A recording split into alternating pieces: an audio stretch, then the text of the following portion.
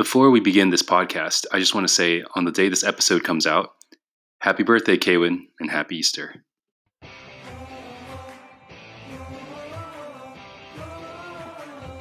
Hey, Alan. Hey, can you hear me? Yeah, I think I hear you twice. Okay, how about now? Now it's good. All right. Speak again. Testing. That was the voice of my friend Kaywin. Kaywin and I met back in 2012 when we started college. We were roommates, we graduated together, and we've stayed in touch ever since. I've had the pleasure of knowing him for almost 8 years. And in this episode, I'm going to have a conversation with him. We talk about a lot of different things, but the overall goal is to get to know him better by knowing his story better. Hope you enjoy. All right. What's up, Kaywin? Thanks for coming to the podcast. Thanks for having me. Cool. So where are you right now? I'm at home in San Diego, in my parents' house. Okay. You've been telling me you've been feeling ill the past few days. I have. How are you feeling? Tell me it's not coronavirus. I'm 90% sure it's not coronavirus. I'm never 100% sure about anything, but I don't think it is coronavirus. Okay. Wait, so what symptoms have you been experiencing? So it started last Friday with just a sore throat. And Saturday, I think I started coughing, but it was a dry cough. And Sunday, Ooh. I started getting headache. Okay. And sleeping became more difficult. I was sweating a little bit more, but I don't think it was fever. So headache for a few days. And the past couple of days, I've just been coughing and producing a lot. Of sputum. Yes. Okay. Wow. So, what were you thinking during that experience? Especially during the dry cough, were you wondering, oh my gosh, I'm scared this could be corona, or were you more calm, or what were you feeling? I was pretty calm at first. I thought the symptoms didn't match, especially without a fever. Uh-huh. And knowing that everyone kind of shows it a little bit differently, and when I started getting a headache, I was a little bit more worried and more cognizant about keeping away from my family. Mm-hmm. Yeah, but overall, I think I've just felt, humbled by the experience. Yeah. It's like even you can get sick, right? Oh, sure. Not only that, but just if we, being the one, kind of medically related person in the house, I should have been more careful, but still, I think everyone else, thankfully, we're fine, but I just need to watch out even more for my own health. Yeah. So you're quarantined at home with your family. How are they responding to you getting sick? I think your double voice, I hear two voices now. You're echoing. Try that again. Okay, now it's good. So you asked how they're feeling? Yeah. They're slightly worried, but overall, I think the symptoms didn't show that it's coronavirus, so that they've just been doing their best to take care of me and proceed normally but cautiously. Yeah. And most of the days they're outside, so we don't really interact too much. Okay. So they're still enjoying life, I guess. Mm-hmm. Yeah. Cool.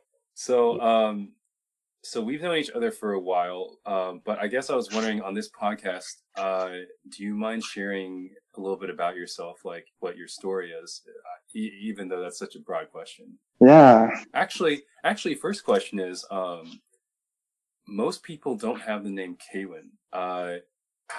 Tell us a story about your name. Wait, I want to hear from you. I've told you quite a few times. I want to see if you still remember. I do remember, but it's so much better if the audience hears from the original source. But if you want, I just know. All I know is you were born in North Carolina, right? Yes. And you were born near this lake in the state of North Carolina called Lake Tega Cay. Mm-hmm. That last syllable formed the first three letters of your name, K. Yep. And then your parents just wanted you to win, so they named you K. Yeah, especially my dad. He was pretty big on tennis, and he expected me to become, I guess, a tennis champion one day. Okay. See, when I first met you, I assumed like, or I just took a guess. I was like, okay, this guy is, you can tell he's Chinese by looking at, or Asian by looking at him. Maybe Kaywin is just like some transliteration or something of his Chinese name. Mm-hmm.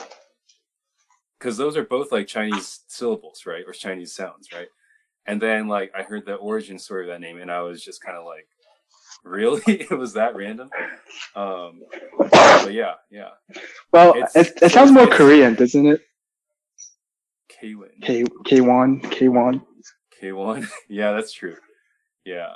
Past. I know I know a Sungwin as well. So no, I know a Sungmin. So I guess it's not the same. But yeah, I could see it. Yeah. So that's how I got my name. Yeah. So your dad he wanted you to win at tennis because he himself was a tennis player. Yeah, he really enjoyed the sport. Okay.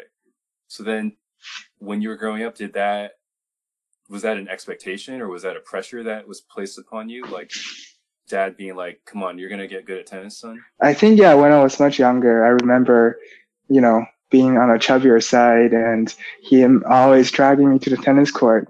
And I would not want to run, didn't want to go chase after the ball. But he still kept trying until one day something just clicked and I fell in love with tennis. Really? Yeah. So it was really thanks to your dad that you got into the sport. Yeah, I don't know. Alternative universe, Kaywin, if he would have played tennis. But yeah, I would think my dad played a big part. I've been going through some baby photos, and I think tennis has been a persistent theme even in those photos.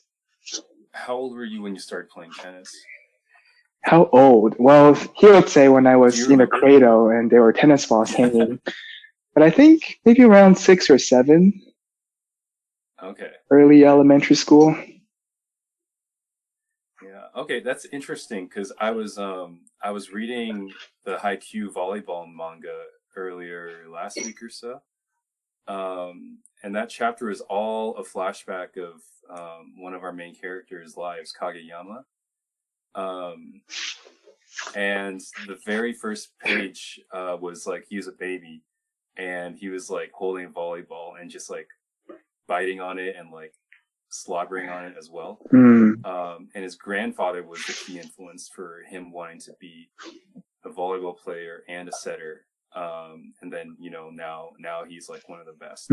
So it's interesting, seeing it's not clear that family what we're. Yeah, I think I'm a little behind on the manga, but I look forward to that little segment. Yeah. Okay, so you were born in North Carolina, but you didn't stay there for long, right? So what happened after that? Yeah, I think my dad's company sent him to China when I was around 3 or 4-ish. So our family moved there in 98. 1998. Yeah. So you stayed in North Carolina until you were about 3 or 4 years old? Yeah, 3.5 to be exact. Okay, cool. So then, where in China did you live and grow up? We moved around a lot of different places. We actually, I think one of the first places we moved to was Wuhan. So, yeah, so where all of this kind of started. So we were there for a good 3-4 years. Still have some good memories. It was a city known for its spicy food and hot weather. And I was there until first grade. And then we moved to Shanghai, where I spent most of my childhood and teenage lives. All right. So 2 questions. One is, at that time, was Shanghai modernized yet? Like, because these days it's very modern, right? It's skyscraper after skyscraper. But what about 98, 99? Hmm. I Do you guess remember? I guess the 4-year-old me doesn't pay attention to urban modernization, but I think it was fairly modernized. There were Okay, okay, a lot of fast food chains like Western stores, cars everywhere. got it. Yeah. Okay, so you were in Wuhan, which is in the Hubei province, coincidentally where COVID-19 started as well. Yeah. And then you moved out to Shanghai, and that was the majority of your childhood. And then what about after that? And then in high school, we moved to San Diego, where I'm at right now. Okay, so you spent the majority of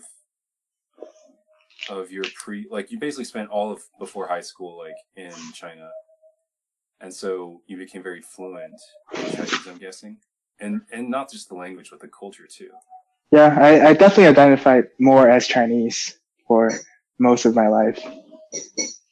Do you still mostly identify as Chinese? I think at this point I feel like over 50% American. Okay, Yeah. cool. So you moved to San Diego. That must have been quite the transition culturally, right? What was that like? It was nice to, play a lot more sports and have so much more space compared to, the claustrophobic city life and, you know, the stress of all the people around you. So that was a very refreshing part. But, it's definitely difficult to find friends and to deal with the cultural shock and some of the identity crisis there. Yeah. So back up a little bit. So what do you remember about Shanghai right before you moved? Like it sounds like you mostly remember the crowded aspect of a very urban place, and then you contrast that to the outdoor sporty aspect of San Diego. Is that fair to say? Yeah, maybe it was also the life stage of being an angsty teen before I moved to San Diego. But I think I mostly associated Shanghai with, the stress of the local school system, the traffic jam, that air quality. I mean, it certainly has all the good parts too. Like, I love my family, my friends there. But maybe I'm not, you know, designed to be a city dweller. Do you have any memories or stories, experiences of Shanghai that kind of like really showcase what you were feeling at the time? That's a really great question. I think the fragments of memory are just trying to squeeze into the subway when it's already full. Yeah. So you barely makes it, and then you're just kind of stuck at the door, pushed, against other people until the next and it's station. really bad during rush hour. Yeah. Yeah, we were in Shanghai last year and the year before that, and oh man, like around 5-6 p.m. it's like everyone's just like kind of like bunched up with each other, and it's not very comfortable. Yeah, especially after tennis practice, all sweaty and oh boy, you just get the dirty looks. Yeah. I was on a subway or some train in China, and I tried not to give this one woman a dirty look. So the train stopped. This old woman, she looked to be in her 60s. She got on. She sat down. The first thing she does, she rips out a big fart, and it was like the kind of fart where you can kind of feel the air come out from under her leg. Oh man! And I was like, oh my gosh. I tried not to react out of politeness, and then like the train's on its way to the next stop. We have 2 more stops, and like so we stop and then we keep going. And then so the first fart, it didn't have much of a smell. The second one definitely had more. She did it again. Second one had much more of a smell. And my mom was to my right, this woman was to my left, and my mom even she like gave like this kind of like side glance of like, really? Did you guys move somewhere else or just kept? So the dude to her left stood up and grabbed the first pole immediately in front of him. I just kind of like stood. I just kind of sat there. I was like, I was trying to tell myself this is not a big deal. But the moment we got to our stop, I was like, bye bye, bye bye. So So I think that was one of the first.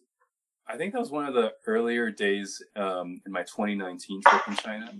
So I was wondering to myself, oh my gosh, don't tell me like this is the culture of China. Like do people just fart openly like right next to each other? Um, but thankfully I think she was an outlier.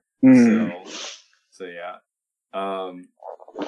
Okay, so anyway, you're in Shanghai. You were kind of stressed, angsty, playing a lot of tennis, sweaty sometimes. Then you come to San Diego. What was so what were the elements of like culture shock and making new friends that you experienced? Well, I think definitely the language was the first thing. Like English not being my first language and having to figure out, what are the cool kid linguals. That was definitely hard. Yeah, how did you pick up English then? My English was actually pretty good on paper because China teaches that pretty well. So it's awkward because like in English class, I'm kind of used as like a good example, especially for like assignments, but not for anything that's like, oral or presentation stuff. So it's a little bit awkward. I see. So you were perfectly capable in terms of like writing and grammar And understanding, yeah. And understanding, but then conversationally, it was kind of like I can't find the right words to say. Exactly. Aspect. Okay. Exactly. I actually experienced that right now during my PhD because my lab is predominantly Chinese, and I've been in the lab for over 2.5 years. So like, first of all, I realized like the Chinese that my parents usually speak with me is like a simpler version designed to help me understand what they're saying. And so then like I come to the lab and then like I hear people like talking with each other during lunch break or helping each other in experiments, and it's like much faster. Like right. Like my mom, she'll kind of like talk to me like more with more pronounced syllables, like 你想吃饭吗? But then like it's like when people just talk casually, native Chinese people, that is, just like 你想吃饭吗? It's like it's much faster, right? And I actually still understand, but then occasionally there are like certain sentence structures where I know what I want to say in English, and it's like I'm almost translating each word exactly, which often like doesn't always work depending on like how you say it in Chinese. Yeah. Other times it's just like I just don't know the word. I just don't have the vocabulary. Yeah. So yeah, it's like I can understand. I can usually piece it together. But man, like speaking it is like it's so much harder. Do you want to try something risky and do a Chinese podcast for the next couple minutes? I don't want to alienate our English listeners, though. Oh, okay. Actually, no. We can maybe like a minute, maybe, and then we can translate for them. Sure. So, okay. So let me ask you questions in the next couple of minutes. I'll take over as the host in Chinese. 好吧 Okay. All right. Let's do it. Okay. So Alan, 你最近写中文，然后你觉得你这个写字有进步吗？可能在进步，因为在我开始的时候，我写的字好差，我那个 proportions 不好。我也像我的朋友海林，他说我写像一个小孩子。然后我跟你 FaceTime 一下，你告诉我的横和竖太平。所以我看你怎么学，我也查在 Reddit 上应该怎么写。我看了，你需要在上面比下面窄一点，或者把你的横搞斜一点。然后然后你不可以，你就需要练习。所以我有这个长的这 list 有好几个字，好几百字。现在我写了1600个1600个词语，这么多，所以所以我的左手又越学越熟悉。太好了。So I'll do a little bit of translate just to summarize. I was asking Alan about his calligraphy progress because he's been learning a lot of new Chinese words and, writing them down. So he started with, according to one of his lab member, Hailin, as a very childish writing, and he's accumulated some tricks and tips and making some progress on writing the basic strokes. And because he's been writing so much, his hand is getting sore. Yeah, especially my wrist, especially with the ballpoint pen I was using. It's like, oh boy.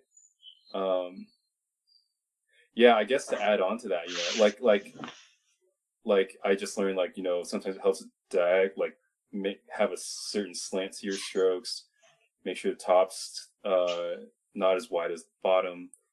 And I guess a few other things I remember is to make sure all the components have the same height, like the radicals and everything. Yeah. So yeah, it's been a good learning experience. Unfortunately, that had to be interrupted because my teaching or lab responsibilities started to take more of my time.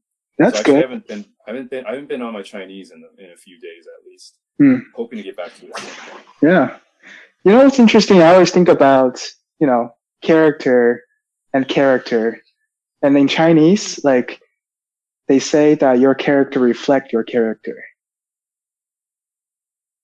Interesting. Does that make sense? Written character reflects your character as a person. Yeah, I guess in English too, you kind of try to interpret personalities by seeing how people's handwriting, right?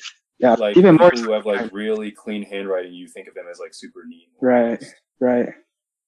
I see. So, yeah, and then people with I feel like you can tell people who kind of their handwriting's kind of crappy.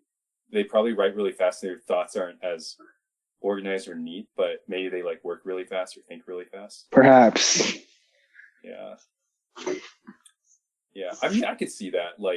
I feel like people who are a bit more uptight or anal retentive about their just everything would also have the same attitude towards their handwriting and so work at it until it looks good. Yeah.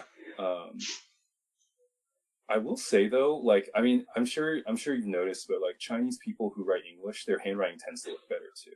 So I've heard. I don't know. It's very characteristic of a certain style of writing. You know what I mean? Still do not know what that is, but I've been told even so in school when I write on whiteboard and someone who has no idea I wrote it will come and ask me, hey, did you write on the whiteboard? Because it's very similar to how my mom would write English.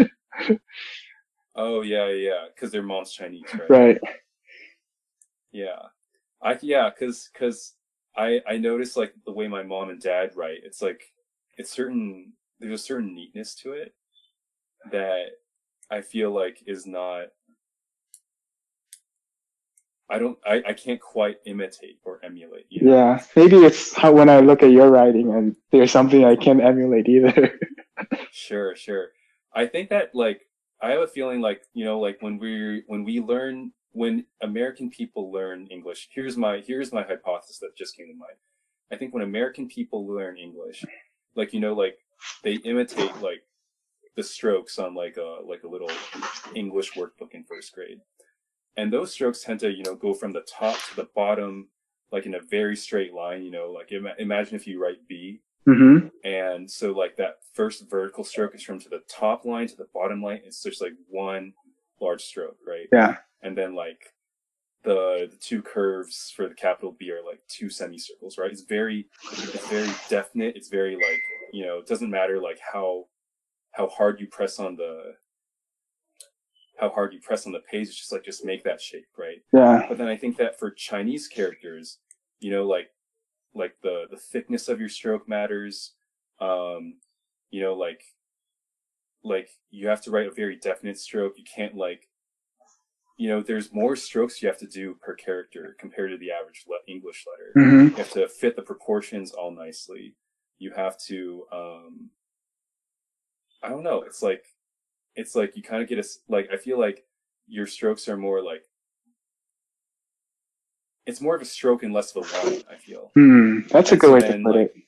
Right? And so then when you translate that to writing the alphabet, I think there are characteristics that are more stroke-like rather than line-like that make the letters in the English alphabet stand out. Interesting. When a native Chinese person writes it. Yeah, it's those like yeah, sorry, go ahead. I was just gonna say, like, it's hard to describe on a podcast, but I bet like, people can tell if they were to look at it, Right. subconsciously pick up those clues. It is, I think, the muscle memory and what your, maybe even like your muscle structure might be different. Or like, say a tennis player goes play ping pong, you can clearly tell that the guy is a tennis player. And just, things that you can't really change very easily get carried across. Yeah. Cool. So I guess there's a Chinese equivalent of like your character can determine your character. Mm-hmm. Okay. Yeah. So then what's your character? Ooh.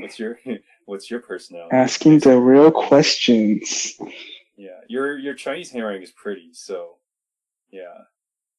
Yeah. Well, it wasn't always very pretty. When I transferred from my first elementary school to my second, I was like always kind of used as a negative example for my handwriting, for my studying. So I think either like second or third grade, I started becoming very intentional about how I write. And that's when I picked up, the good habits.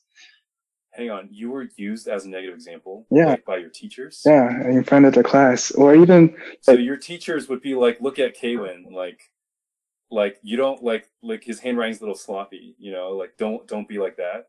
More or less. Really? And the good students will also be used as, role models to learn from. So people would have like a bad, good side-by-side comparison of you and these other students? Yeah, if my memory serves me right. Oh my gosh. How did that not implant some kind of shame-tripping aspect within your psyche? Yeah, as you there's grew up through the years? Definitely some inferiority complex planted deep within. Interesting. Wow, that's so punitive. And at least, I don't know, I wouldn't want to do that if I were a teacher. Oh well.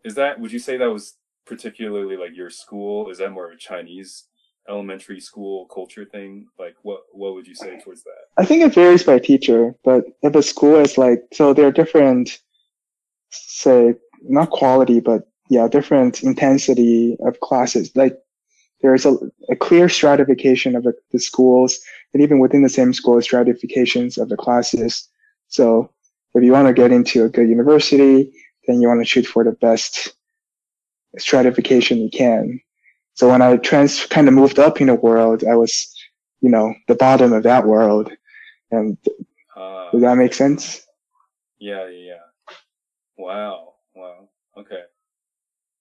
So you really had to. So your handwriting was sloppy, and you think that reflected a poor study habit at the time as well? Yeah, I mean, at my first school, I really just didn't care. I remember I spent most of the time just doing the minimum and just loving PE class. But then the second school is a lot more strict, so I couldn't do that. I see. Okay. And this was this after you moved to Shanghai? Yeah, so this is in Shanghai. Okay. So the Wuhan school was a lot more lenient, shall I say. I see. But then once you were like in one of the bigger cities, it's like chop. Right. Like hammer down. Right, exactly.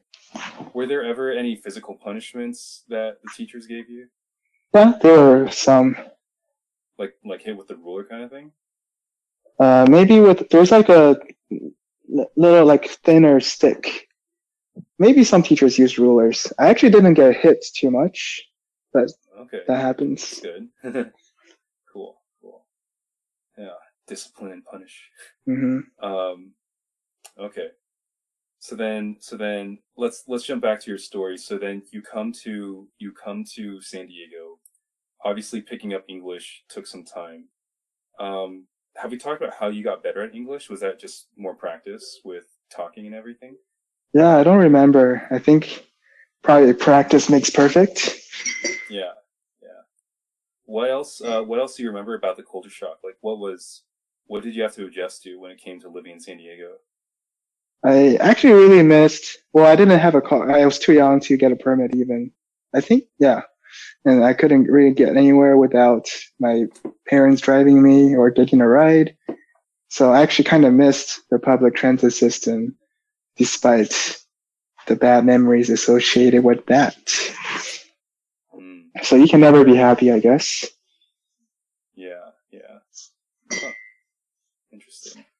So then during high school, I'm guessing you played a lot of tennis, right? You were on the varsity team and everything. Yeah, I played tennis a good amount. That was fun. Yeah, yeah. Did you do other things in high school? That was mostly it, actually. I think I was in a few clubs, but, I think I played some soccer too. Oh, really? Yeah, I played soccer and some baseball. Wow. Mm-hmm. Were you was it a recreational team? Were you on the actual sports teams for those sports? I was during my sophomore year, I was on the JV team for baseball and soccer. Those are actually more for conditioning. I thought, throwing baseball will help me with my tennis serve and soccer will help me with my endurance and speed. Did it? I don't know, maybe. Okay. I definitely kept myself. Well, it has to be better than not Right. playing any sport at all, right? Yeah. So let's just say that it did. And to me, it was also more, making friends and socializing in this new place. And I thought sports is a great way to do that. Would you say that you did make some of your closest friends during high school? No, I wouldn't. Not in San Diego. I still keep up with a few friends, but I wouldn't say my closest friends were from San Diego. I see. You made some friends you still keep in touch with, but they're not like your closest, most fun friends. Yeah, there's like 2 or 3. Okay. Cool. All right, cool. So then now we've been through high school. So I guess you graduate from high school, and at this point you've spent 4 years in America. Is that accurate? 3. Yep. 3. Oh, I see. So you started when you were a sophomore, when you were in 10th grade, a sophomore. Yeah. Okay. And 3 years, yeah, like I said, I guess 3 years wasn't, enough to make lifelong friends. I see. Yeah, that makes sense. Okay, so before we jump into talking about college, which is where you and I would eventually meet, I want to ask, who else is in your family? Because we haven't talked as much about your family yet. Oh yeah, I have a father, a mother, a sister. Cool. So you talked about your dad and how he was pretty tough on you in terms of tennis. What would you say were other formative influences that he had on your development growing up? I wouldn't say he was super tough on me. Oh really? He just kind of wanted you to play tennis. Yeah, and only for maybe a year or two, and then I think he either let it a little bit loose, or I started picking it up myself then. So he was never really tough on me in terms of sports or even school. Yeah. And was he tough on you in other things, or was he just not tough? Yeah, maybe more for behavioral stuff. A few times he would, enforce some discipline, but overall, pretty chill. Yeah. So I think I took after both my parents for their general chillness. My mom was definitely a little bit more, strict when I was younger, and I was thankful for that. But overall, she's also very understanding, very kind. Yeah, so I think I kind of look up to both of them. Yeah. Correct me if I'm wrong, but your dad also has like a love for gardening, right? Yeah, that's what they do all day. They're doing it right Both your now. parents. Hmm. Okay. Is that how they met? Oh, like they're in the garden and then they see each other and they fall in love. Sounds like the Garden of Eden. No, but no, my mom grew up in the city.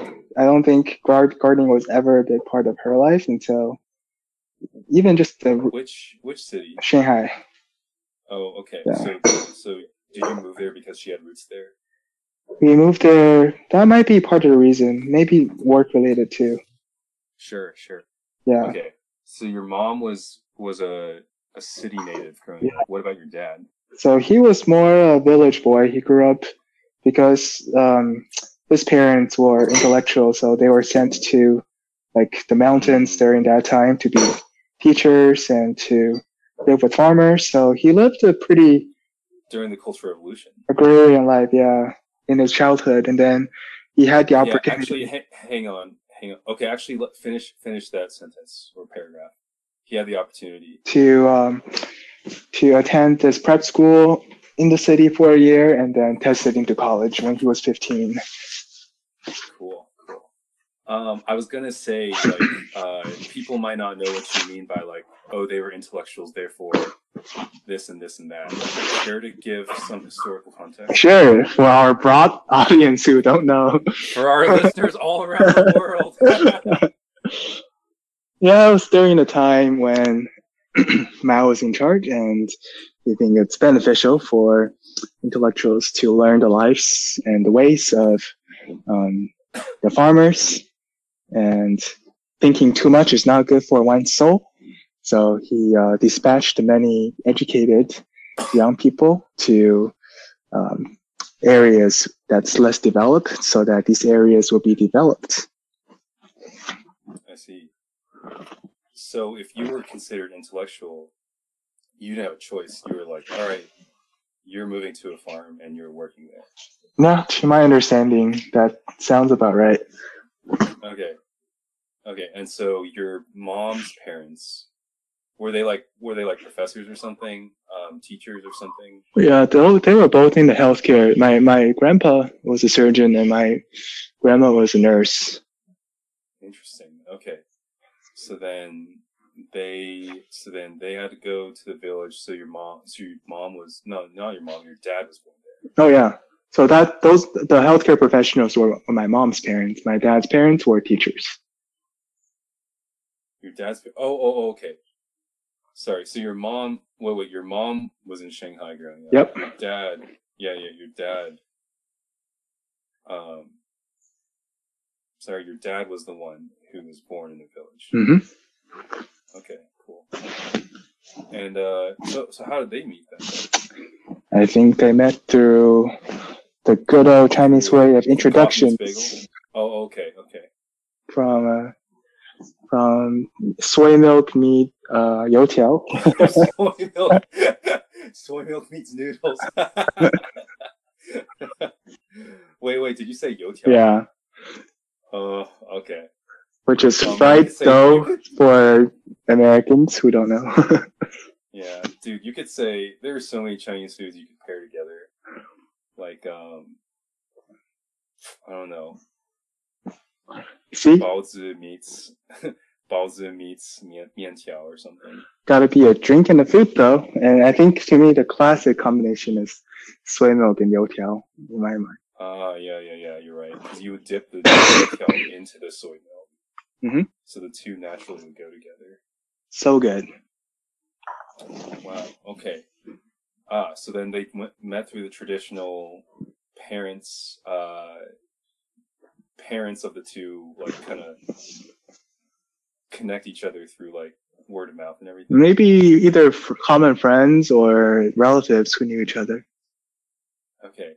I have never, like, seen that or experienced that firsthand. Do you know about that? Is that more of just, like, oh, hey, friend, like, I know this other friend whose daughter, like, would be probably a good fit for your son, kind of thing? I think it's fairly common still.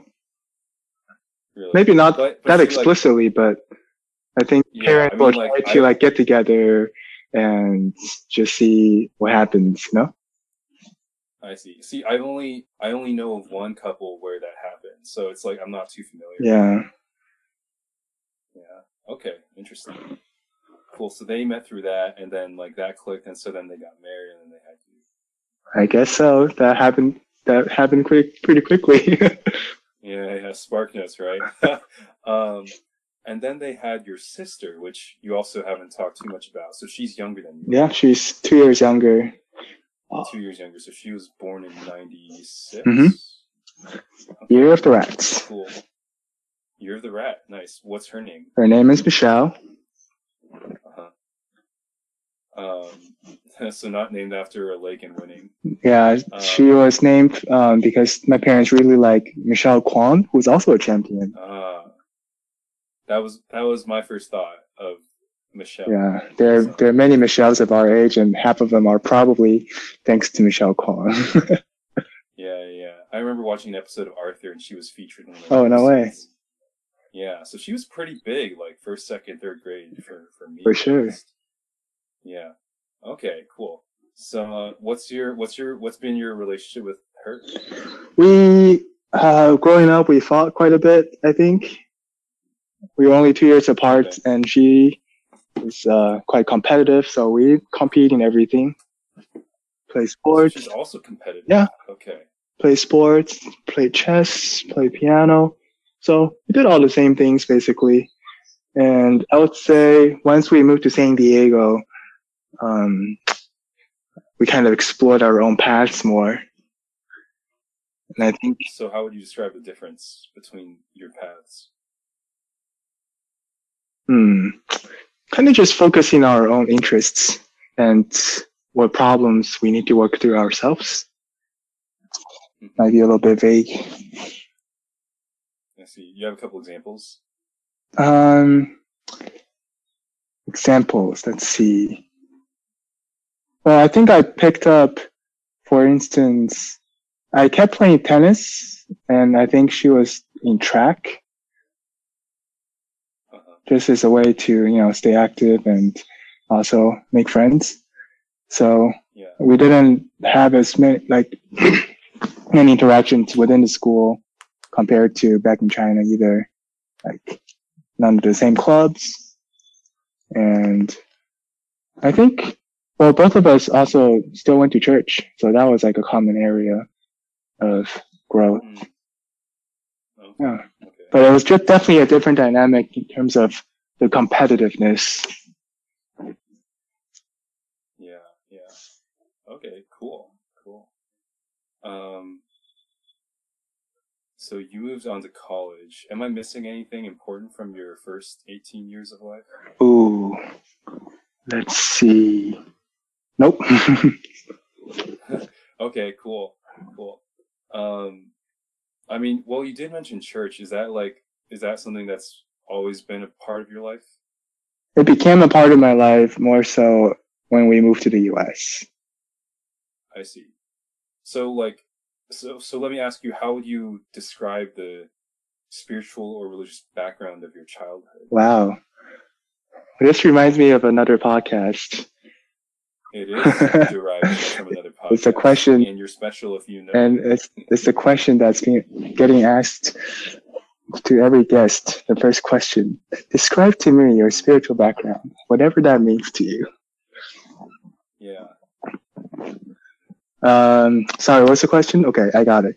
So in China, so my mom's family are, mostly Christian, so I was more or less familiar with, what some of these words mean and, the format of worship and, gatherings.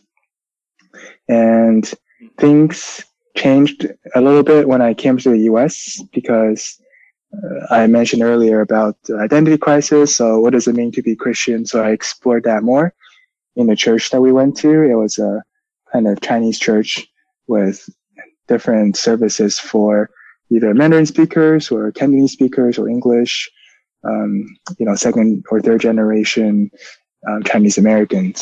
So it's there I kind of gained more of a theological background of what it means to be Christian, and also kind of reflecting on my personal need for Christ. And I was baptized towards the end of high school. I see. So when you were talking about identity crisis when moving to the U.S., was it largely regarding faith and religion and spirituality? Yeah, I think it's both. Either that or both, like, am I Chinese or American at this point, or both? Because in China, people will say that some people will say I'm American too. So that's kind of in the back of my mind. What does it mean to be Chinese American, or both, or none? And I think turning to kind of faith, it was helpful because it's no longer as important as a distinction, even though it's still important.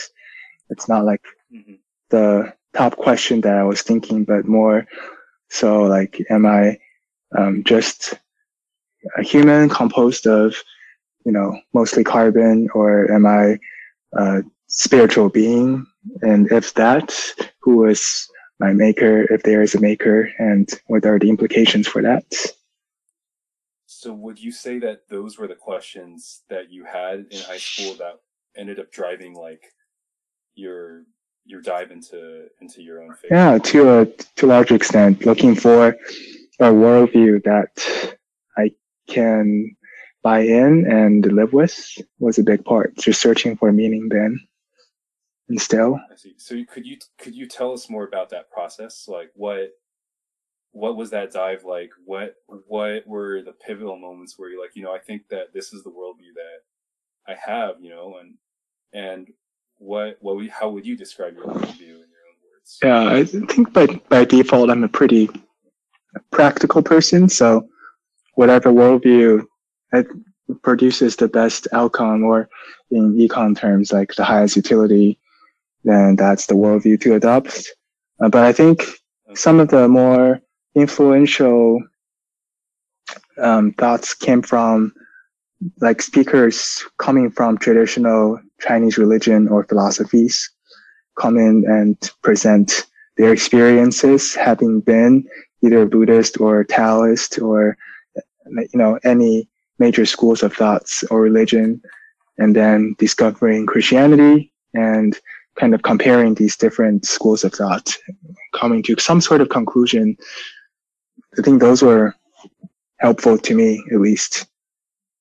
Interesting. So how long was this process, or maybe it's not even over, to be honest, but how long was it, between this, like the start of having these questions, and what was it like when you kind of like settled? Do you feel like you did settle? Do you feel like you landed, or you had some unresolved tension that was finally settled, like resolved? How would you describe that? Well, I think main question of is there a Christian God or not a Christian God was, I felt, settled in high school. And within the Christian realm, there are also so many different branches and things to think about. I'm definitely not, 100% settled anywhere. How did you come to believe that there is a Christian God? I think a good comparison made was, for instance, between a big one, because one of my best friends is Buddhist. So we sometimes talk about like how we think about life differently or similarly. But I think a lot of it is the hope that we have in Christ, that he's the only, if he is real and like who he says he is, then he is the solution to cleansing our sin and reconnecting us to God. And that seems to be the right solution compared to, say, in Buddhism, it's more, there's also elements of like kind of Buddha helping you, but it's more like self-transcendental, and there's not as much hope, but things are they just are, you know? Mm-hmm. And it's a little bit more zen, and I like that too. I like the zen of just accepting, the cycles of life and going through with it. They're not mutually Right. exclusive. I see. So how do you answer the question if I ask, like, what is it that you hope for? What is it that, Christ or God, like, provides, if I knew nothing about, like, the religion, or the religious aspect of it? Yeah. So that's a question that I recently have been thinking a little bit about more, like, what do we hope for in this time, and why do we hope for that? Like, we hope for the end of this pandemic. Why? Is it because we want to get back to doing the things that we enjoy doing and reconnecting with our friends and people we care about, doing activities that we enjoy, our hobbies? Is that what we look for? Or as Christians, should we look for something greater? Should we, hope for the coming of Christ and, going to the place that we belong to for eternity? I think there are moments when I reflect on that, I'm like, oh yeah, that's what I should be hoping for, but I still catch myself hoping to return to quote unquote normalcy because of all the beauties of this world, Right. So it sounds to me like you're saying, like, taking this pandemic as an example, it's like, as much as happy and as much joy as we would experience once we are able to live normal lives again, even if that life was the best, like everything was comfortable, it sounds like, would it be fair to say that you still wouldn't feel quite satisfied? That even if you had everything your way, yeah, it doesn't, like, you wouldn't feel quite content in just saying, like, yes to, is this it? And it seems like your, whatever you is, like, your heart, your soul, it seems like you're yearning for something that's meant to be greater than what your five senses directly perceive around. Yeah, I think maybe like putting a little bit of a different perspective when things are normal, though I, or maybe like many of us also do think, oh, wouldn't it be nice to just be at home and, enjoy the peace and comfort and not have to deal with all the stress of the world and the obligations of the world. So I would say no matter what state we are, there's always something that we look forward to. And once we get it, it's either onto the next thing or kind of, finding a reason why that satisfy us. Right. It's like, no matter what we achieve or what we have, we're never complete. Like, something in ourselves is not completely exactly. Yeah. And I'm sure, like, some great theologian or philosopher, like, talks about how, and I guess in this case, C.S. Lewis, he's like, if we find ourselves, like, not quite satisfied, like, not quite satisfied with what this world has to offer, yeah, it must be because we were created for another world, something like that. I like that quote. Mm-hmm. That's what you're getting at. Yeah. Okay. Yeah. And so, as a result, your faith has endowed you with this more beautiful vision that you hope to cast in the people, and the world around you. I would say so. It's a hope. Yeah. Hope for things unseen. Mm-hmm. Cool. So, okay, so we're at the end of high school, and you're now in college. So I actually don't know where to start with this. How would you describe, like, your college experience? It wouldn't be the same without you. All right, I think it's the time to end this.